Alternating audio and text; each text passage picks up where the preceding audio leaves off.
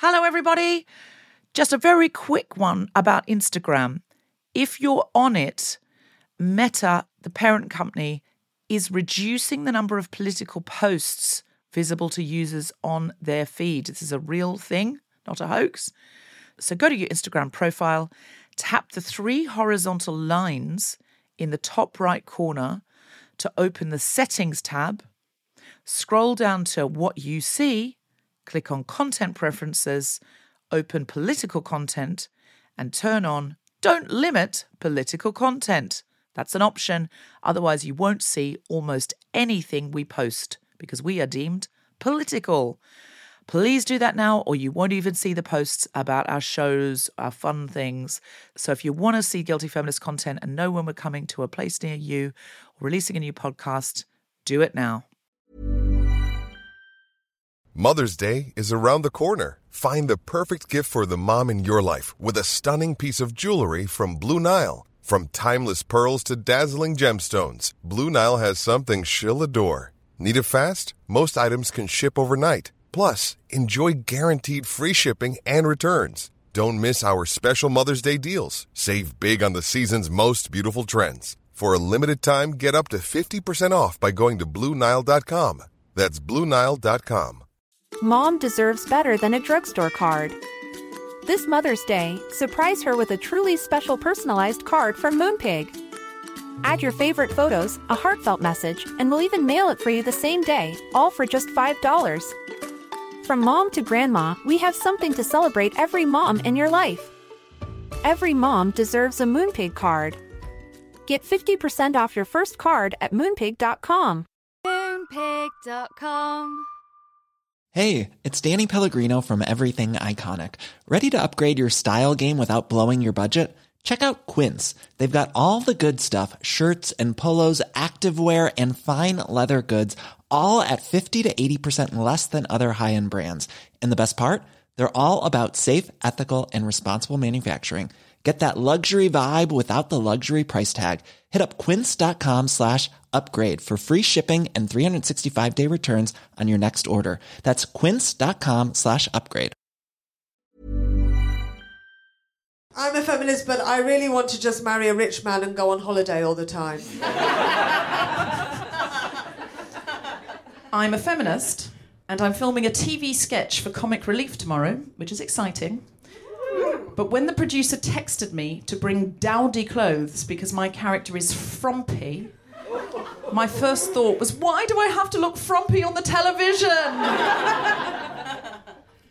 I'm a feminist, but I don't really like other feminists.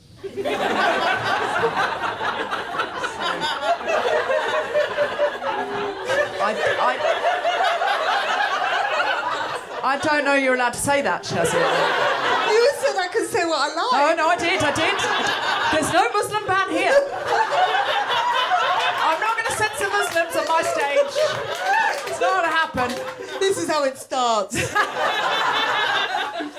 I'm a feminist, but when a producer told me to bring frumpy clothes for a Comic Relief sketch, I texted back, I don't have any frumpy clothes. And she replied, I'm sure you don't. I'm a feminist, but I really think it's a thing for white middle-class women. What, feminism? Yeah. Is it the wrong answer? No. But yeah, I just read a lot of intersectional theory about how feminism was made it up. really started by women of colour, and it's for white women to be included in that, because a lot of feminism was started for women of colour because their struggle has been to be included is a lot greater than white women's struggle to be included. But I speak on behalf of all Muslims when I say when I say that. I know a lot of Muslim women that feel that feminism is a thing for white middle-class women. What is it? It's like a luxury. It's like a hobby. It's like, yes, that they because you could sort of indulge that because you're not. They feel that they can't marry who they want. They're being beaten by their husbands. They can't leave the house. Yet white women are fighting for equal rights and equal pay, and they feel that it's a thing for them rather than for Muslim women. And that's just what I've heard Muslim women say to me. No, sure. And I feel terrible about that and this. And I feel like, as I most days feel, there's not enough white guilt in the world. feel a bit stupid saying mine now. Embarrassed. It's not a competition. You're winning anyway. Well, it's because I'm white. I'm always winning. That's what I meant. So sorry. I'm sorry. I'm just a bad person. And... Apologise. Shit. Live from the Phoenix Artists Club in London, the Spontaneity Shop presents an emergency episode of The Guilty Feminist with Deborah Frances-White and Shazia Mirza. And tonight's special guest, Michelle Garnett Mackenzie from the Advocates for Human Rights, talking about Donald Trump's Muslim ban. This is The Guilty Feminist, the podcast in which we explore our noble goals as 21st century feminists and the hypocrisies and insecurities which undermine them. So this is a shorter version of The Guilty Feminist. Ayesha Hazarika was meant to join us on stage tonight, but she's ill. But brilliantly, we have Shazia Mirza and Michelle Garnett Mackenzie from the Advocates for Human Rights in America. And we are very excited about this episode, about what we're calling the Muslim ban, as the press is calling the Muslim ban. Now, Donald Trump would say, no, it's a travel ban, but it is a travel ban deliberately designed to keep Muslims out. I mean, that is incredibly clear. It's as clear as if I was standing in Berlin in 1935 on a crisp summer's day, breathing in the fascism. So we're going to talk about that. Now, last week we did an episode, and in fact it was about activism, but the Muslim ban hadn't happened then, so we didn't talk about it. And we thought, oh my God, that episode is virtually, before we've even put it out, it's out of date. So we thought, right, we'll do this one. And then yesterday, the ban was lifted by a High Court judge, a so-called High Court judge, inverted commas. I read that on Donald Trump's Twitter feed. I'm not going to lie to you. I feel one of the worst things about this presidency is that Donald Trump is making podcasting incredibly difficult. I mean, he's not considering the schedule of the podcaster, because every fucking day he changes and something new's happened, and like you'd have to podcast 7 times a day and you'd have to do them live, really, to keep up with the horrendous nightmare that is this administration. We're how many days in are we? 16 days in. Apparently, previous presidencies, the point where they get below 50% approval rate in the polls is generally somewhere between 800 and 1,050. Donald Trump's approval dipped below 50% on day 8. Which, you know, no doubt he's boasting about. Took Obama 954 days. I did it at 8.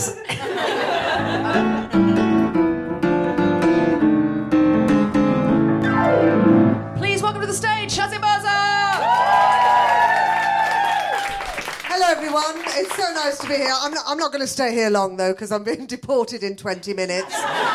Because apparently, according to the man in the blue tracksuit coming out of Pound Stretcher last week, I have to go back to where I came from, which is Birmingham. But they voted out, so I'm fucked. I'm not afraid of all the mosques being built on every corner. I'm more afraid of all the Poundlands. A mecca for racists to gather while browsing for out-of-date biscuits and Vaseline. 3 days after Brexit, where this is all started, you know, Brexit, Muslim ban, you know, it's all the same thing. 3 days after Brexit, a friend of mine was abused on the street in Birmingham. She was wearing Asian clothes, so it was her own fault. This woman came up to her and said, "Haven't you left yet?" And my friend said, "I was born here." And this woman said, "Well, change your fucking clothes then." And this woman was wearing a pink terry toweling tracksuit.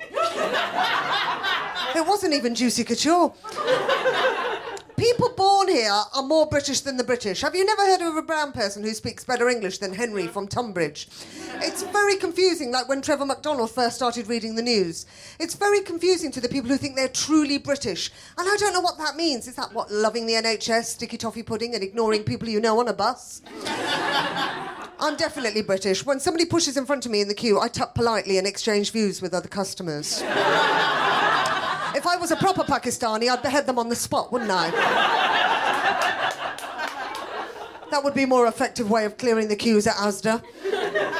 When they call for a queue buster, they don't mean a spotty 17-year-old to open a new till. They mean a band of jihadis with grenades and machetes.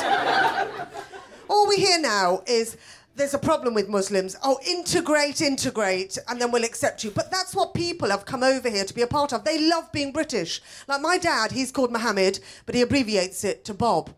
And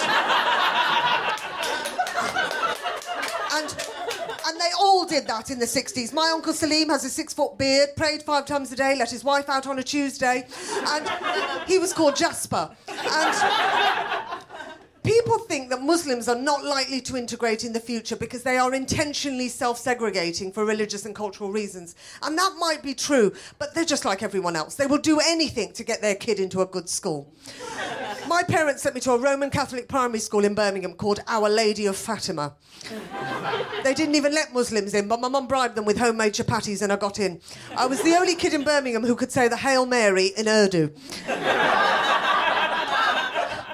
I mean, first they banned the burqa, now they've banned the Muslim.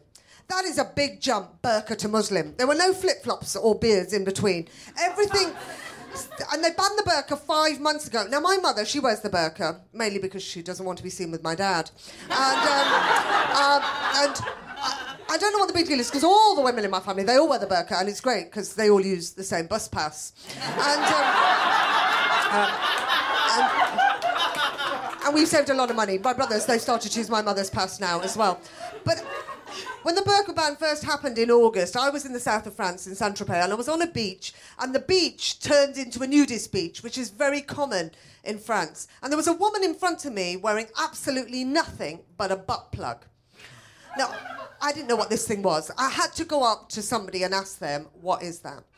And this Frenchman, he said to me, oh, you know, it is like a decoration. It is like a garnish for the ass. I said, what do you mean, like parsley? And he said, no, this was a decoration. And it pissed me off because it was a Diamante butt plug, and in the sunlight it was shining in my eye, which really pissed me off because I was trying to read Harry Potter at the time. But I didn't tell this woman to go and cover up her clothes. I wasn't offended. I got up and I moved along the beach, you know, to get a better view. Now, now this is the start of everything, you know, that they've banned the burqa and now they've banned the Muslim. Now, I go to America a lot. I do really well I used to go to America a lot. I do really well in America because they think I'm Mexican. And I've never been offered so many cleaning jobs in my whole life. Look, people are very confused about this Muslim ban thing and everything. It started with Brexit, and I voted in, but my dad voted out, and Birmingham voted out, which I was very shocked about, because Birmingham is full of everyone. It's got all immigrants, you know, Afro-Caribbean, Irish, Pakistani, Indian, Jewish, all immigrants who came over in the 50s. And they voted out. And I voted in, my dad voted out. And I said to him, why did you vote out? And he said, well, you know, this is a very small country, and we are full. And I thought, well, how would you have liked it if they'd said that to you in the 60s when you first came over? You wouldn't have all those Nissan Micras parked on your driveway now, would you? And you know what that is? That is immigrant on immigrant racism. I'm in, now let me just pull up the ladder behind me so no more others can get in. We can't have the immigrants coming over here stealing the immigrants' jobs. Which immigrants? The first lot of immigrants. Only in Britain is there a class system for immigrants. We've got first-class immigrants, second-class immigrants, and fuck off, we're full-class immigrants who have been sent back by the first lot of immigrants. Now, I was walking down the street a few days after Brexit, and this man shouted out, he said, oi, you Paki, go back to India! And that's the problem. It was Prince Harry, but I mean, these bigots are not bright. Thank you very much.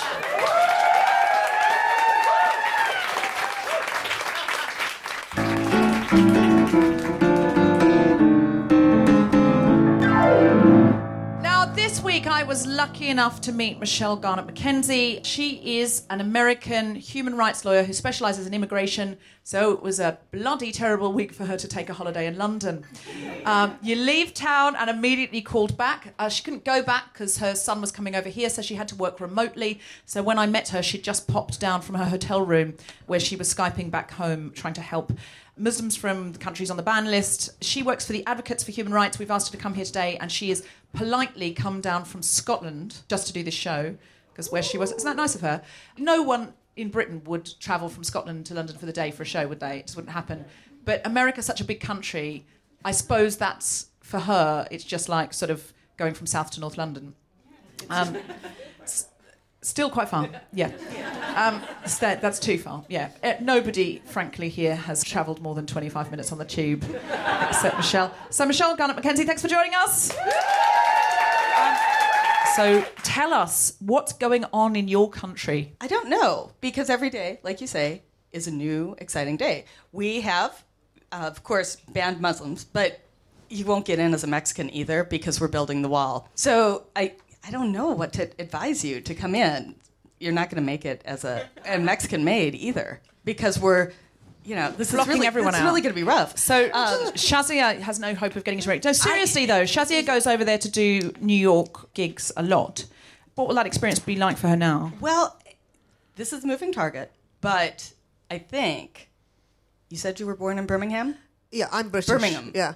I said that wrong. I said it like it was Alabama. Birmingham. I have a British passport, and I've had an O1 visa for about 12 years. Where I go to LA and I work on this visa. But what happened is, I have a green card that's in process at the moment. And my lawyer called me up last week, and he said to me, don't tweet anything about Trump. Don't tweet any. And I said, are you serious? He said, your green card is in process. Do not tweet anything. Right. Because they're checking people's social media. I thought that was just a myth that I read in the... We used to do this when you'd come into the States. We'd read, people's diaries. Now we just go the social media route. But I think because you were born here, and you're British citizen, you should be able to come back in. Yeah, but what I'm worried about is that people with actual green cards have been refused entry. They have. And so I was just reading some advice from one of the lawyers who's trying to navigate his clients through, and said, make sure if you come into the airport and you have a green card, which green card, permanent resident status, you're supposed to be able to come back to the United States, that Customs and Border Protection are pressuring people to sign a form, and I didn't even know this form existed. It's a form I-407. If you see this form, do not sign it, because the I-407 voluntarily gives up your permanent residence. The I-407. Don't so that's sign important it. If you're listening do not sign at home. the I-407. Don't sign the I-407. So when you get to a U.S. airport and you're standing in a U.S. airport, standing in like Dulles or JFK or something, and you feel like you're in the U.S., you're not, because you're still outside the U.S. trying to get in. So you have no constitutional rights. You're not able to get a lawyer. You're not able to, make a phone call. They have complete discretion whether to let you in or not. And if they're suspicious of you, we have this ban on 7 countries, but that's not the only people we can exclude. We have retained the right to exclude anybody we want. So that's really good advice, to make sure you're not tweeting things or appearing on podcasts making fun of Trump. So that's hard if you're a stand-up comedian, though, isn't it? You've got to have no viewpoint. And the last time I went over to LA a few months ago, when I was at immigration, they said to me, what do you do? And I said, I'm a comedian. And he said to me, can you prove it? Honest to God, he said to me, can you prove it? I said, well, I can do 10 minutes right here, right now. And you know what he did? He Googled me in front of me while I was there at immigration trying to get in. He Googled me and he said, I can see who you are. You can go in. Wow. But he watched me on YouTube. He didn't laugh at all. He Googled me on YouTube. I hope he didn't give a thumbs down in front of you. He just Googled me on YouTube. I could hear myself on YouTube, and he was watching me, and he went, I know who you are. You can go through. Okay. Didn't laugh at all. So this ban is up in the air right now, right? You said Trump. I think it is all about you, Deborah, that he's just going, messing with the podcast.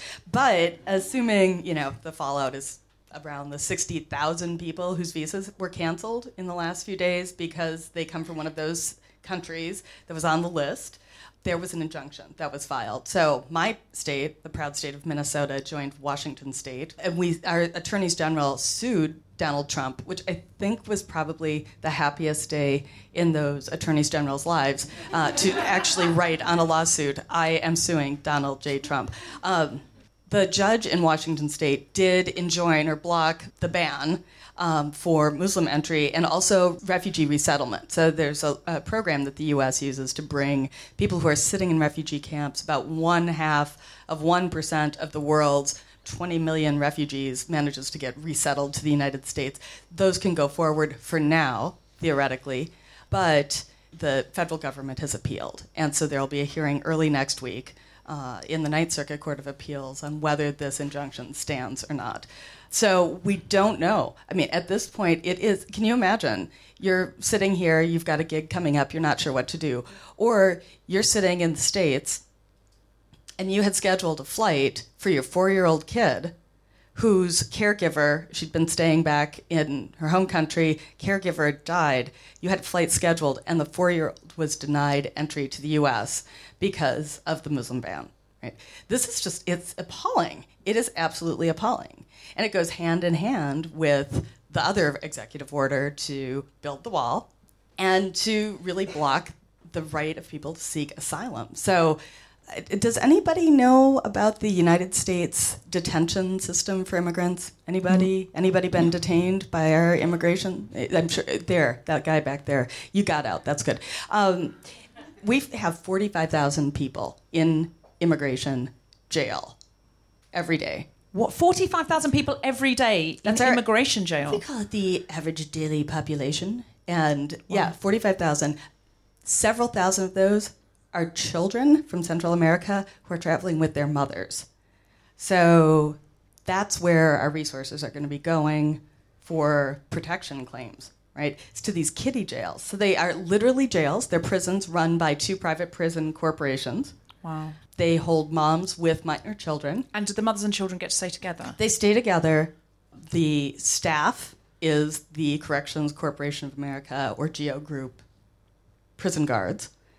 And these aren't like reception centers. These have, wire and sally ports. They're proper jails. Yeah, they're proper jails. And there's minors in there. And there are little kids in there. So that's the other half. That's the other executive order. We're going to be doubling down on that. So it's terrifying. Can I ask you where you see this going? Like, what's your future predictions for America?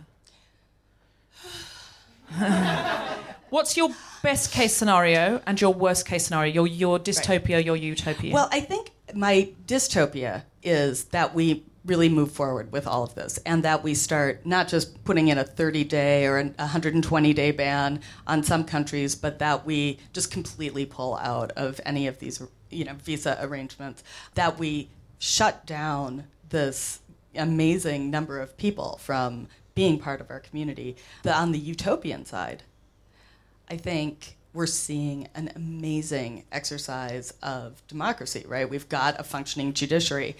My job is to represent people seeking asylum who come from repressive regimes where presidents are strongmen who, have a little back road from the airport to their house to dump the resources of the country into the White House.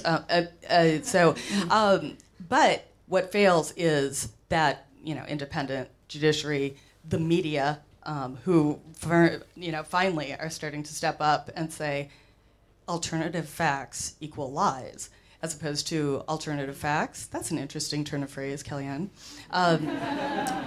And people marching. Now, we were talking about the march before we came on. I live in a very, very, very quiet, reserved community up in Minnesota. We are a very Nordic people, and we don't get out and march. If you came to do stand-up, we would not appropriately and perhaps giggle, but we don't cheer, right? We had 100,000 people marching in our town of 3 million people, right? It was extraordinary. And some of those folks were people who had never gone out and become politically activated. So you were saying that as well, Shazia. I've never been on a march in my life, but I went on the march last week outside 10 Downing Street against the Muslim ban, because when something affects you, it makes you want to get up and march. And what I was really happy about is that I saw a lot of Muslim women with hijabs on, a lot of Muslim women out on the street who had also never marched before because they felt that there was nothing for them to march against.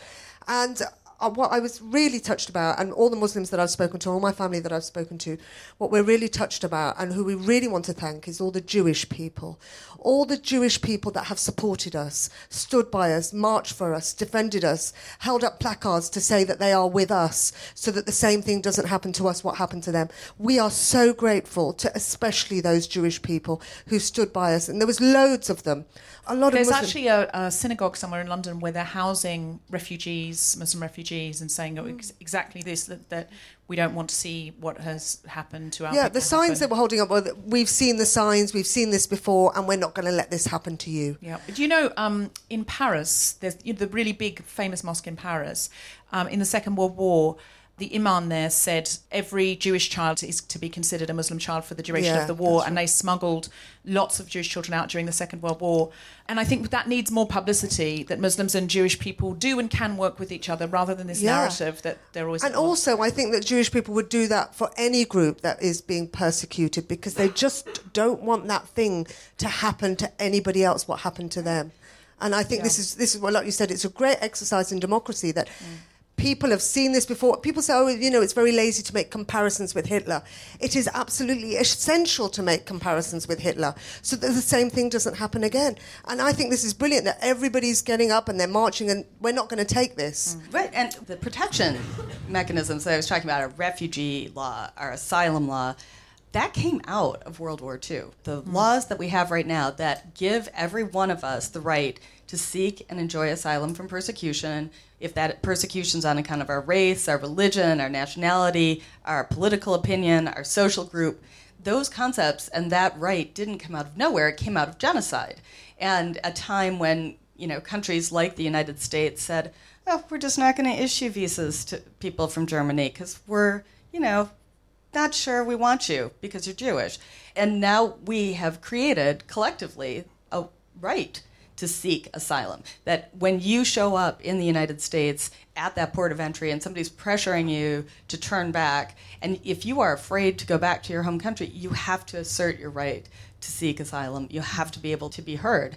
And we cannot shut that down. It's terrifying to think of the consequences, really. There's something at odds here, which is... we now, most of us, I imagine, here or listening at home, will be tweeting on social media and things about Donald Trump and pointing to the worst excesses. And I feel like we have to because of the point you made about us pushing back and there being a resistance. But at the same time, Shazia has been advised, don't do that or you might not get in. I feel like, well, I want to go over and do the Guilty Feminist in America. And if at the border or if I apply for a visa and they just say no, they can just say no. They don't have to say why. Or if at the border, I've got all these shows booked and then they look me up on YouTube and go no, or look at my Twitter feed and say no. Somebody I know the other week was going there and they suspended their Twitter account, which you can do, so it came offline for the duration. So at the border, they wouldn't get seen. But that feels like really 1930s Germany to me, that we're hiding. Right.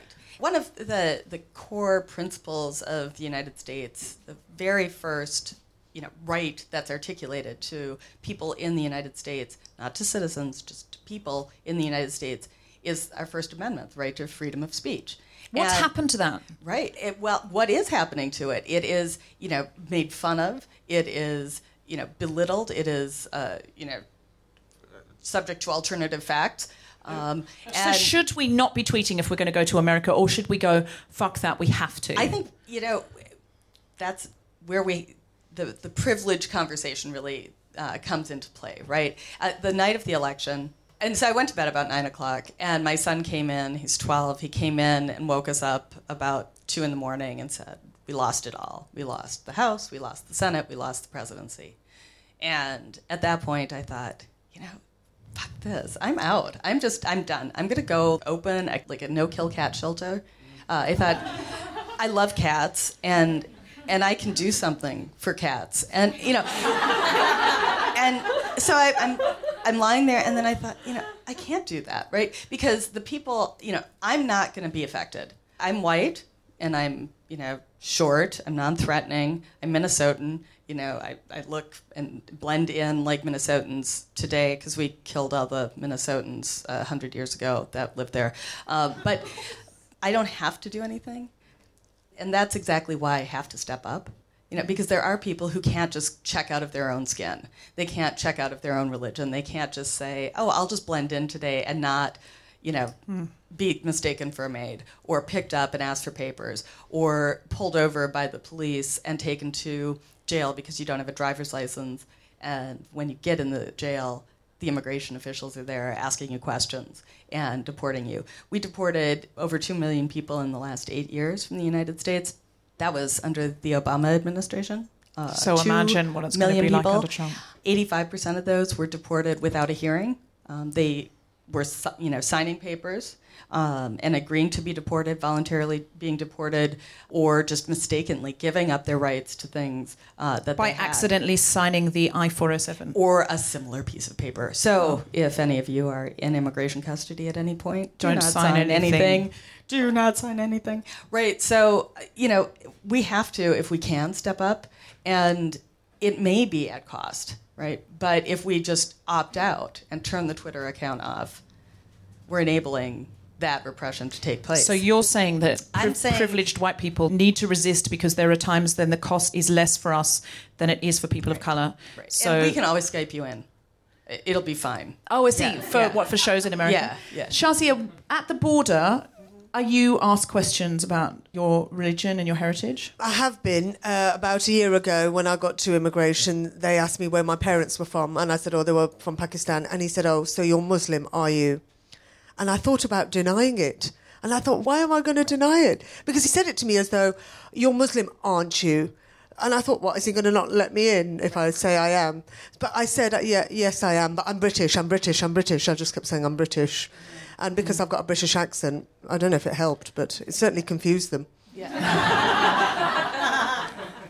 Is there a fear that you might at some point deny it, given that this is 1930s Germany all over again? Yeah, my friends who live in New York, she wears a hijab and she lives in New York. She's taken a hijab off now. She doesn't want to wear it. She doesn't feel safe wearing it. She was going through a border the other day and she said, I told them I was Indian. Mm-hmm. That's the start. That's the start where people And she said, I wish I hadn't, but I was really scared. But when people are scared, that's what they're going to do. I mean, that's what the Jews did. They changed their names. They disguised their Jewishness because they don't want to be attacked. That's what we're doing now. And you can't help it because you don't want to be detained. You don't want to be persecuted. You want to get in. Mm. And also, you don't know what will happen if you're imprisoned either, how long you will be imprisoned for, what kind of treatment you'll get. And as you were saying, Michelle, at the border, before you get in, you don't have those same civil rights that people have who are in America. That's right. So we do detain people and use detention as a deterrent to seeking asylum. We use it as a coercive mechanism to get you to, agree to go. You can have a hearing, but, little returning lawful permanent resident lady, but that you're going to sit in jail for 6 months while that happens. Well, the really tragic thing is that there's lots of really tragic things. I won't say that. A really tragic thing is that we don't have to have much expansion of the authority by the executive branch, the authority under the immigration laws, because we've given that away. We've been expanding the authority to detain, to deport for 20 years. And the groundwork is laid there. Is there some part of you that thinks that this has been sliding, as you say, for 20 years, and the punctuated equilibrium of Obama to Trump, has made us all go, what the fuck? Whereas if it had gone on for another 20 years, Trump would have been the only possible end. Yeah. So is there part of it that it has activated the left because it seems so shocking to us, and we now notice all of the cameras that are in place? Well, I think the juxtaposition for particularly white Americans has been really shocking. For Americans of color, for immigrants in our community, for the 10, 11, 12 million undocumented folks in the United States, they weren't seeing a rollback or good times under the Obama administration. We've been really continuing, I think, to just learn how appalling life has been all along, where middle-class white Americans, we were just thinking, well, we're beyond this. Everything's good, right? Everything's good. There's no discrimination. And our friends of, in immigrant communities have been saying, no, you got to be careful. And now we're really seeing that. So I think, yes, we see that juxtaposition, but not all of us are seeing it as shockingly as others. So what would you recommend if someone's listening and they're from one of the countries on the list, on the ban? And yes, it's been suspended temporarily, but of course, tomorrow it could all be different. What do you recommend they do if they have to come to America or they want to come to America? Right. Well, for people who are in America right now, people definitely are suggesting to just stay put and not travel unless they can manage to be kept out, because the rules could change out from under them at any point. If you have travel plans, I think now is an amazing time if you can manage to get in straight away in the next few days. Go. go because we do have an injunction. We have a window. We have a window, but it's uncertain. How do you buy a plane ticket? How do you decide to book shows? How do you decide to, go invest in a business? As a human rights immigration lawyer, do you have any concern that Shazia might book shows, have the visa, even get her green card, get to the gate and have them go, no, you're Pakistani heritage, you're Muslim, go back? Do you have any fear that could happen to Shazia? Shazia's not on the list, right? No, I know that, right. But that's why I'm asking. Right. Is there any chance? But there's always a chance, right? And you've seen that already. And so it's always a risk. It's always a risk. I can't believe that you're saying that there is a chance that could happen to me now. Yes. I'm British and I have a British passport. Right. Well, they cannot stop me getting into the country because I'm Muslim. Yes, they can. And so we can stop anybody from getting into the country for any reason. And we don't need to tell you what it is. So then that is an attack on Islam and an attack on all Muslims all over the world. It is. Just if again, people listening, that's not definitely going to happen. No. But it could happen. And given that Trump's in charge and Bannon's in charge and we know how they feel, we have to prepare ourselves for that. Right. The title of that order is Protecting the Nation from Foreign Terrorist Entry into the United States. It's got nothing to do with terrorists. It has nothing to do with terrorists, but it is using that same meme, that same stereotype to accomplish something that is inherently a racist So in decision. a way, Trump is as bad as ISIS. The way he treats women, the way he's an extremist, the way he wants to waterboard people. Apart from chopping people's heads off, he is an extremist just like ISIS. ISIS want to bring about the apocalypse.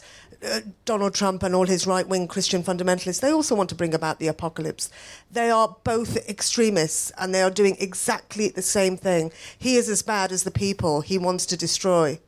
I don't know where the breaking point will be on this, but I think it is a time that we really, really need to be standing up, having a discussion, and saying, who are we going to stand next to, and taking those risks. So what can... if you have privilege, if you have influence, if you're white, if you're middle class, what can you do to help? We have to be speaking out to elected officials, putting pressure on the British government to have those conversations with the Trump administration is incredibly important. They are trying to negotiate and get guarantees that, yes, you can get in, because this is ridiculous. This is cruel and ridiculous. So using our influence, we can be trying to, in the U.S., we're suing. We're using the courts, and of course we're trying to, get out there and do as much as we can, being at the airport, all of that. You work for the Advocates for Human Rights. Can we donate so that you've got more funds to help people? Absolutely. We are in desperate need of more staff to coordinate. We've had volunteers coming out of the woodwork. We engage over 1,000 volunteers every year, and we need more right now. So we haven't charged for the show today so that you can donate. All of that money will go directly to Michelle to take back for the Advocates for Human Rights. Jonquil's got a pint glass. We hope she needs 5 pint glasses. So if you could put in a $5 or a tenner, because that's why we didn't ticket the show. If you can't afford that, that's absolutely fine. But if you've got even a quid, the more money that Michelle has for resources, the easier it will be for her to help people. That is absolutely true. Well, Michelle, really, really good luck with your work. We'll all be thinking of you. We'll be watching you. Can we follow Advocates for Human Rights on Twitter? You can. We are on Twitter, and our website is theadvocatesforhumanrights.org. So you can get all our Twitter, Facebook. Great. And listeners at home, we don't charge for this podcast. We haven't ever asked you for money before. So if there's any chance you could donate to the Advocates for Human Rights, if you're sitting at home listening and you weren't at the show today, if you could give them, even a $5 or a tenner, that would be great. If you're rich, just give them $1,000. Right.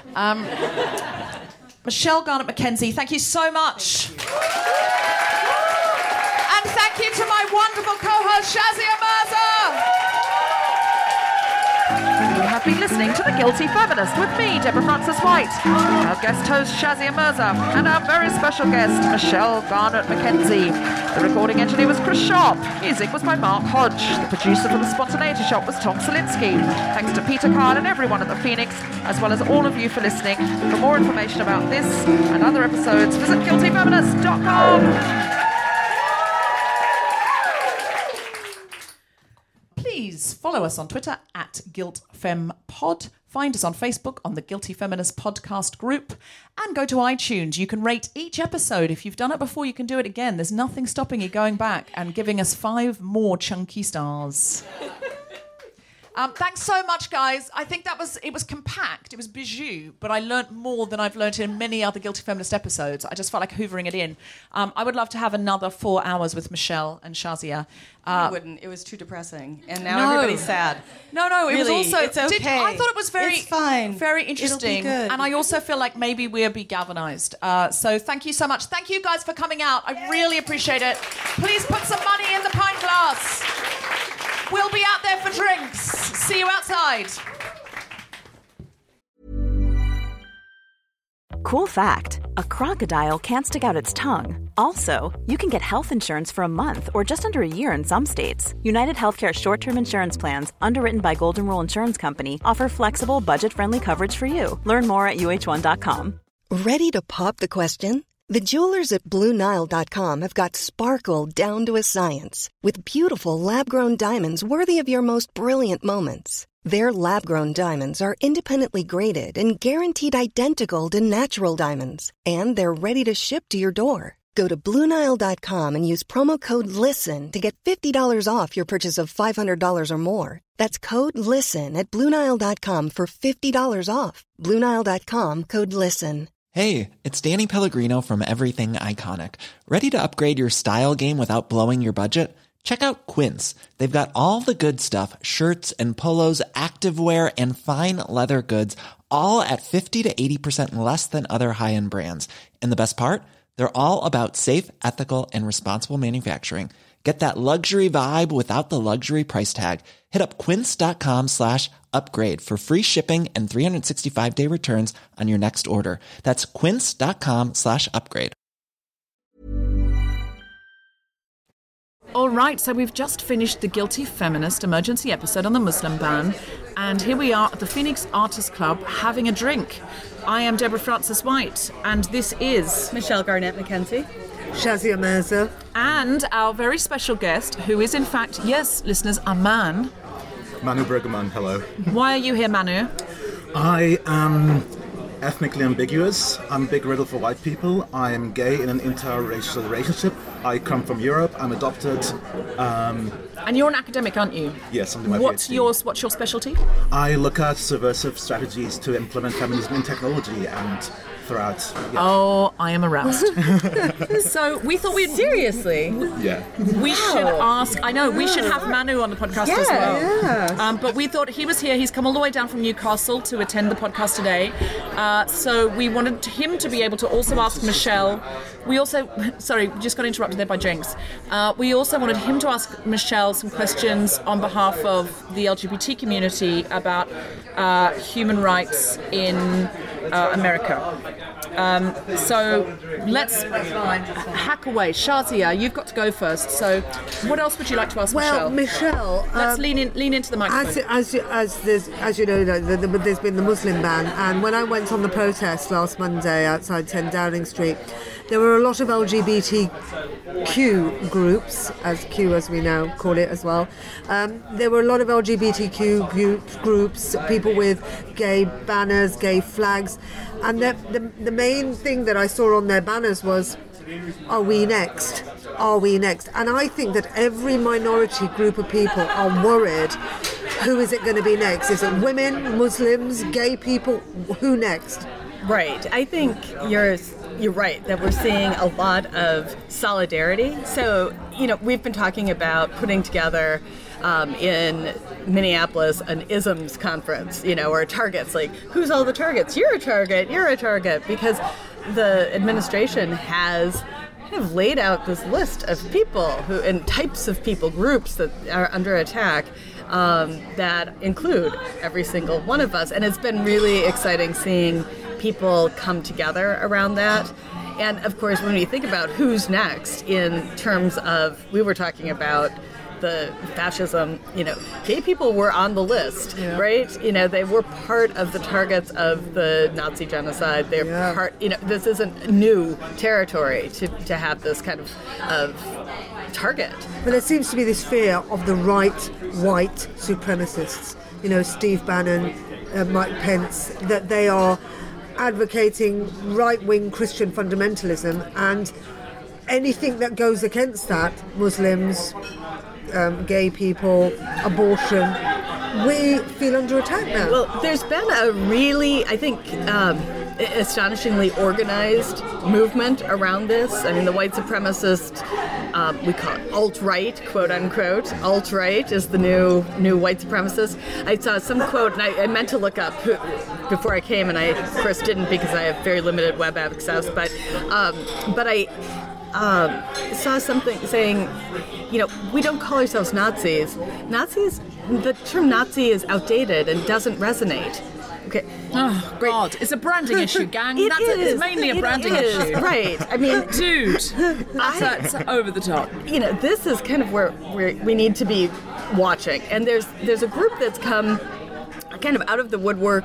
It's called Act for America. It bills itself as the NRA of national security. Now, I don't know if your listeners know, the NRA is the National Rifle Association. It's a very active group in the United States, lobbying group with a lot of power and money into making sure people have access to firearms and protecting our Second Amendment. And this group has little chapters all over the U.S. They have them in my state. They have them all over. And the big agenda items are American laws for American courts, making sure that we don't have Sharia law coming to the United States, because that happens all the time. And hashtag it doesn't. Hashtag it doesn't. Hashtag alternative facts. And that's, they use this sort of grassroots and national strategy combination to spread these incredible lies. It's in foment fear. So one meeting, was documented on a radio show. They had, what happens if your daughter comes home with a boyfriend and it's Muhammad, and then what if they have children? What will will the child be raised as a Muslim? And this is the fear of the other. Right. Well, that would be great. And your point is right, but that's the fear that's being fomented. It's really insidious. Manu? When we talked about the desirable people in the US, I was wondering, we didn't include disabled people. Are they at risk of being excluded? And we're in those discussions we had 50 years ago. Would you want a disabled kid? And God. Right. Yeah, one of the areas that got so much attention during the campaign was the candidate Trump's making fun of a journalist who was disabled, yes, right? That's horrible. And which he still denies, even though evidently and clearly there's video of it, he was. Right. And so there, that is another group that is coming out and saying, let's be vigilant. We have something called the Americans with Disabilities Act, which just celebrated some long-term anniversary, and I'm forgetting how many years we've had it because it's been a long time, which means that, we have elevators in public spaces, and we have cutouts on the street corners, on the sidewalks, so you can get your wheelchair around and access, and it's still not enough for people to be included. That is federal legislation that's propelled that through, and so making sure that stays there, it's really important. So the disability community, I think, has been activated. I think they are a very watchful community, and when we were demonstrating in Manchester, literally the first row were people in electric wheelchairs holding up the biggest signs, and it was just... Yeah, I saw them on Monday outside 10 Downing Street, people in wheelchairs, children, old people, young people. It was everyone. Yeah. It was everyone, and I was really happy about that it was everyone. It is. It's really kind of exciting to see people coming together around, seeing where they can intersect, where we have shared interests of, what human rights is about, which is building blocks for dignity, right? It's making sure each of us lives with dignity.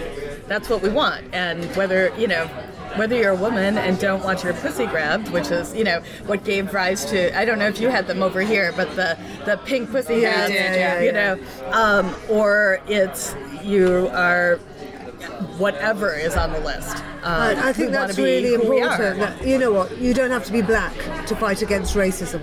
And that everybody knows this is wrong. It's not right. And you know what? You're seeing a group of people being persecuted. And you've got to help them. You've got to help them. And I think that everybody feels that. All over the world, everybody feels like, don't persecute this group of people. We've seen it before. We don't want it to happen again. If everybody felt it, then we wouldn't be in this situation. There's still brainwashed. So often there's still a huge amount of people who are pro-Trump, pro-Brexit for the wrong reasons. I'm not putting everybody. They don't believe that they're racist. At the same time, they just think, we didn't hate the Muslims. We just want to control our immigration. There's like a deconstruction of what a subtext which is not going. I had a really kind of interesting conversation that I couldn't quite get my head around while I was here in London, but with an American. So none of you are to blame for me having this wacky conversation. But he was saying, all these women, Trump hadn't done one thing. He'd just been inaugurated, and all these women come out to protest. But 50 Shades of Grey is a top seller. And, trying to make this argument that women being interested in our sexuality or enjoying goofy books is somehow equivalent to being okay with rape. And I was so confused, it's right? So horrifying. And he's like, really, everybody has this locker room talk, and was going back to this, and he said, this guy turned to another man who was sitting there, who's desperately trying to not be sitting there, and said, you talk dirty, don't you? He just was caught on tape talking dirty. That's nothing. And this movie is on top seller. Why wouldn't this be why are you so upset? Look at me. Why are you so upset about Trump? What do you say to that, right? And that when you are the one who's on the in group and aren't under attack, then you can't see it. I wonder if these people always harbored those feelings and Trump just legitimized their feelings, or if they have become like that because Trump says it's okay to become. Have they always been like that and we didn't know? Yeah, I think our feeling has been really that it's like made this sort of behavior presidential, and it gives you permission to say things that previously were oppressed by political correctness. That's the great fear, that how much he's legitimized hate, prejudice, bigotry, sexism, racism, homophobia, disableism, all of those things. Everything, Islamophobia. Let's put this to you. If Trump is impeached, we will get Pence, who many people feel hates, for example, gay people more than Trump, who perhaps is not ideologically driven. He's just driven by power and fame and reckless desire to be adored by his followers, who it's just expedience. Like if he thinks they're going to love me for that, he'll do whatever laws. But he'll do whatever he can to do that. But Pence really does seem to be horribly homophobic, and more than homophobic, like hates gay people, believes in conversion therapy. So would you rather have Trump or Pence? Well, I think Pence is pulling the strings behind Trump anyway. Well, yeah, I think there are lots of puppets in this, puppet masters in this administration, with their different agendas that have been kind of pulled in. That's an impossible question for me to answer. Would I rather have one or the other? But I think, what we've got with Trump is a galvanizing force that's really laying it all out there on the table and saying, this is, we're not pretending about our agenda, and so it's giving us some energy to fight back. I don't know if that would be the same with Pence because he's a much different personality, as you said. But it's just I don't know what to say. I think it's gonna be a long 4 years, no matter what. Right? On the plus side, I am really heartened by the immediate pushback, the immediate, not just public pushback and not just media pushback, but, having the courts, having all of those pieces in place. We've got to keep at it. I worry it's going to become normal soon. Right. And once we've been on 5, 6, 7 marches, then, I've been on 2 marches in the last 2 weeks, and that's an unusual amount of marches. I imagine I'll go on a march next week. I imagine the week after. But at what point is it going to be like, yeah, it's what we do. Right. We march. If you're in town, hey, have you got time to march today? Sure. And then it becomes normal, and then either we stop or marches don't work anymore, or, it's just we think we're doing something by marching, and then we need to be doing something more. How do we keep awake? Yeah. Well, I mean, one of the strategies that we use where I work at the Advocates is to really engage people as volunteers in your own professions. So, people who are actors can bring this forward in their art. People who are academics can, you can be working on the study, and keeping that momentum not just as something you do in your off time, but something you do as part of who you are. To try to get as much energy and keep as much energy mainstreamed and focused, because it's really easy to start to say, well, it's not that bad, or it becomes normalized. There's that frog in the boiling water analogy, especially floating around. He tweets about 12 crazy things a day. You can't keep up with it, and you can't be as outraged by everything. You go, oh no, here he goes again. Right. And at some point, I feel like this is just going to be life. At the moment, it's shocking, but at some point, we are in danger of it just being, well, this is how we live now, and we have to fight. Right. I feel like putting our rights on my fridge. I've been thinking this for a while. Write them down. Even with Brexit as well, we're going to lose a lot of rights that we have under Europe that we will have to ask for them again and fight for them again. I'm not saying we won't get those rights back. I'm saying we'll have to be alert. We'll have to be on guard. And I want to write things on the fridge and sort of keep going back to what we had. And if things start to slide and change, to keep going, no, that's normal. This isn't normal. Manu, how will it change you as an academic? Shazzy is going, everyone. Thank you for having me, Deborah. It's been wonderful. Thank you. Thank you. Thanks. Bye, Shazia. Bye. Manu, how will this change your work as an academic? My very first step was I started reading Hannah Arendt. I'm reading all the books I can get my hands on in the original German English and the German translation, because she actually adapted the translations. So that is definitely something I want to pass on to my students.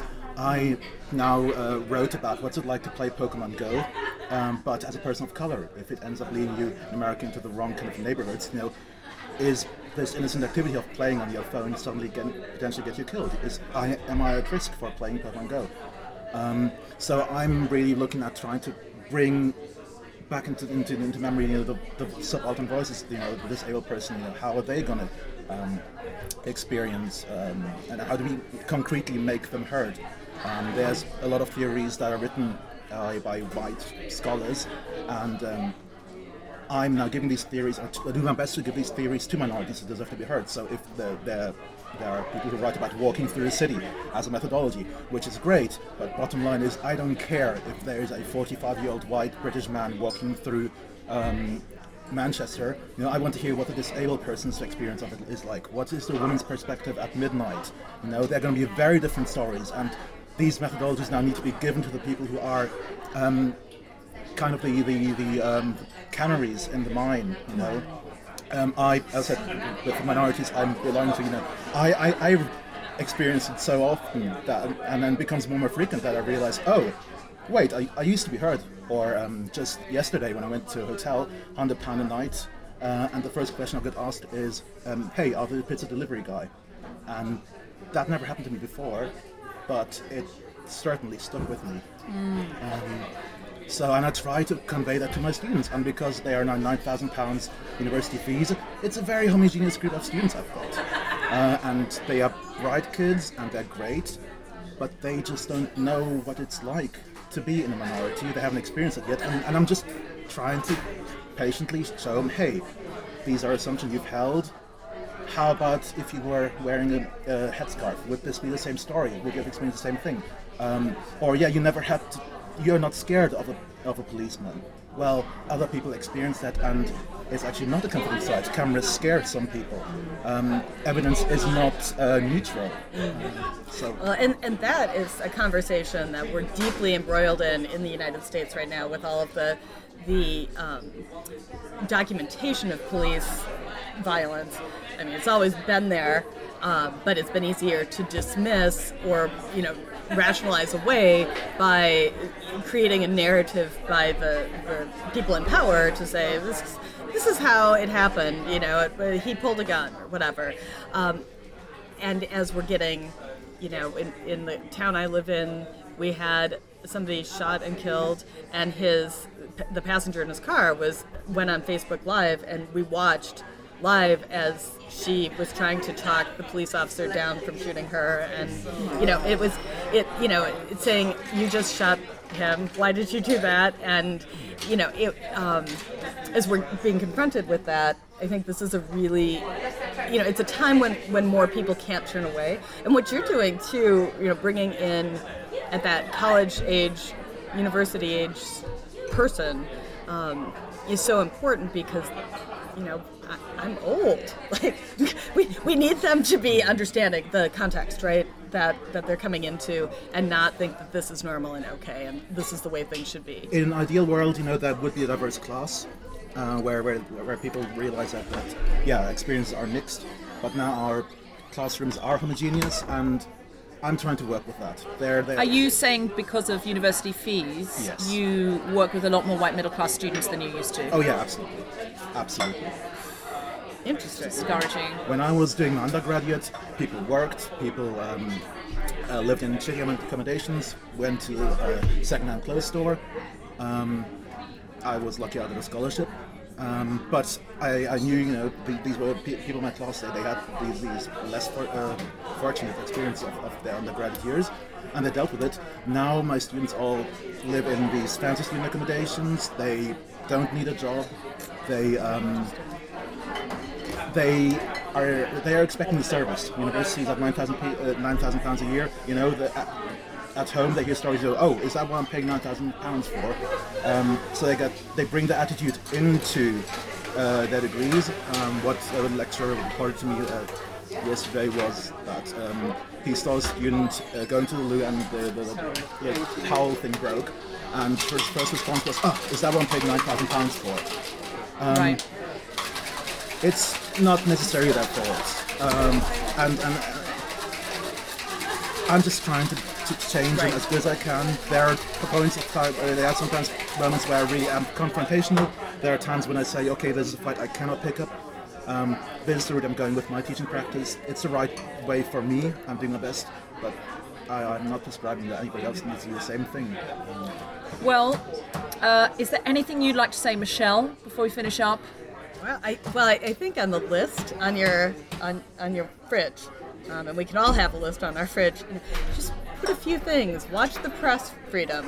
Watch the court freedom. Watch these indicators of what makes it okay to have dissent, and to have multiplicity of views, and make sure we can push back against things.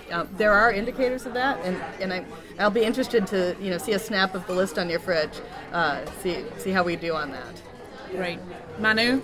There's one thing I actually would love to share, and it was on the Guardian Independent there 2 or 3 days ago, where the Norwegian Prime Minister got detained because he was in one of the banned countries, and he got held back, I think, for an hour, and it read like it's going to become a big deal, that diplomatic cogs start to turn, and that there was action going to be taken, and it made me really upset, because this happened for the very first time to a very privileged, powerful white man, that he experienced what brown people have experienced for years and decades and decades. I would hate to know how much time has been spent in detention prisons by people who are being held at borders, and suddenly it happened to an hour to this man. Things might start to change, and sometimes people think I hate white men. Really, I don't. They play a crucial role in trying to get to change it for the better.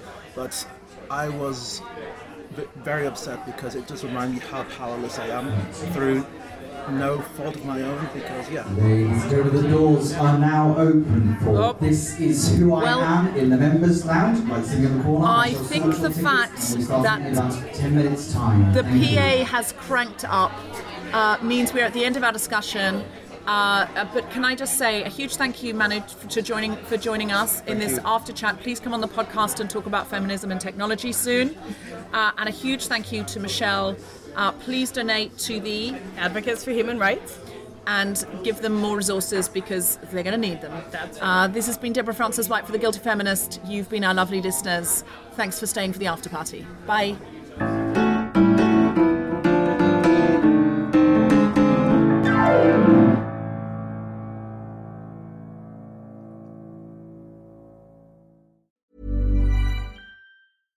Mom deserves better than a drugstore card. This Mother's Day, surprise her with a truly special personalized card from Moonpig. Add your favorite photos, a heartfelt message, and we'll even mail it for you the same day, all for just $5. From mom to grandma, we have something to celebrate every mom in your life. Every mom deserves a Moonpig card. Get 50% off your first card at moonpig.com. Moonpig.com